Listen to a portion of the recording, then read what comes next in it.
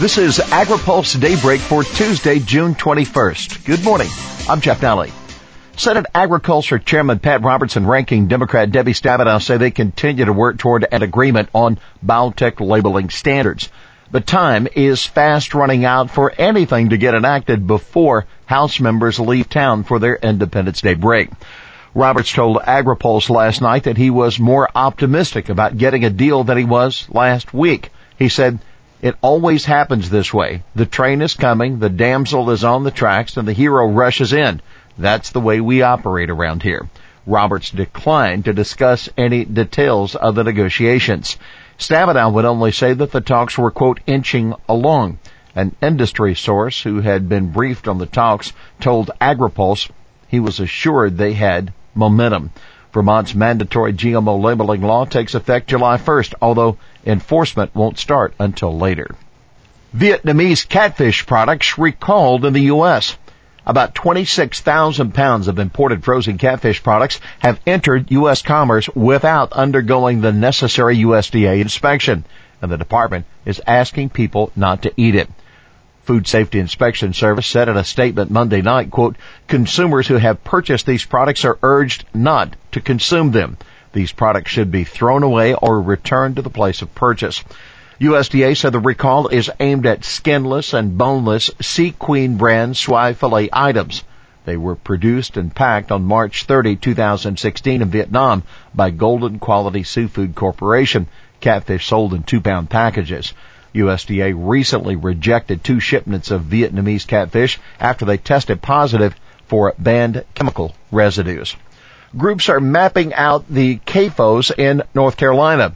Ever wondered exactly where thousands of concentrated animal feeding operations, swine manure lagoons, and poultry operations are?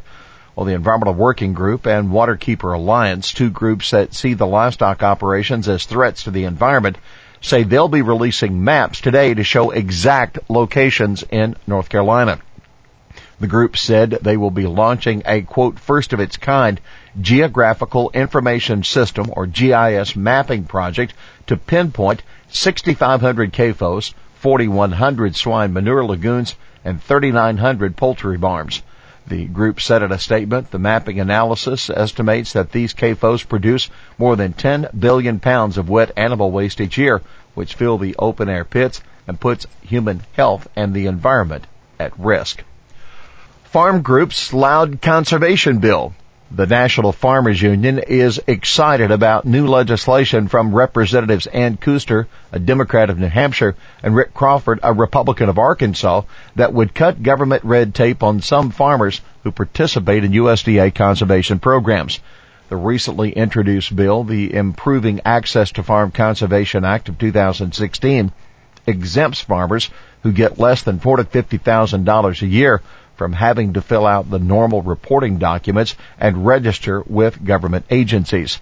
NFU President Roger Johnson said restrictive reporting requirements erode economic incentives and restrict flexibility for landowners to participate in USDA Natural Resources Conservation Service programs that help foster sustainability and sound conservation practices. Johnson said, quote, "We offer our supportive initiatives that would lessen the regulatory burden on conservation incentives for our nearly 200,000 family farmer and rancher members." USAPEC gets new chairman of the board. The USA Poultry and Egg Export Council has elected Steve Monroe, manager of export sales at Sanderson Farms, to be its next chairman of the board. Monroe, who replaces current chairman Jim Waite, the managing director of Intervision Foods, will lead the group's 30-member board of directors. In a statement, USAPEC said, quote, "The board sets policy and gives direction to USAPEC, an organization whose mission is to promote and increase exports of U.S. chicken, turkey, duck, and egg products worldwide." Also elected last week at the group's annual meeting at Lake Tahoe, Nevada, were Mark Killebrew, Vice President of International Sales at Tyson Foods, and Butch Johnson, Director of Globex International USA.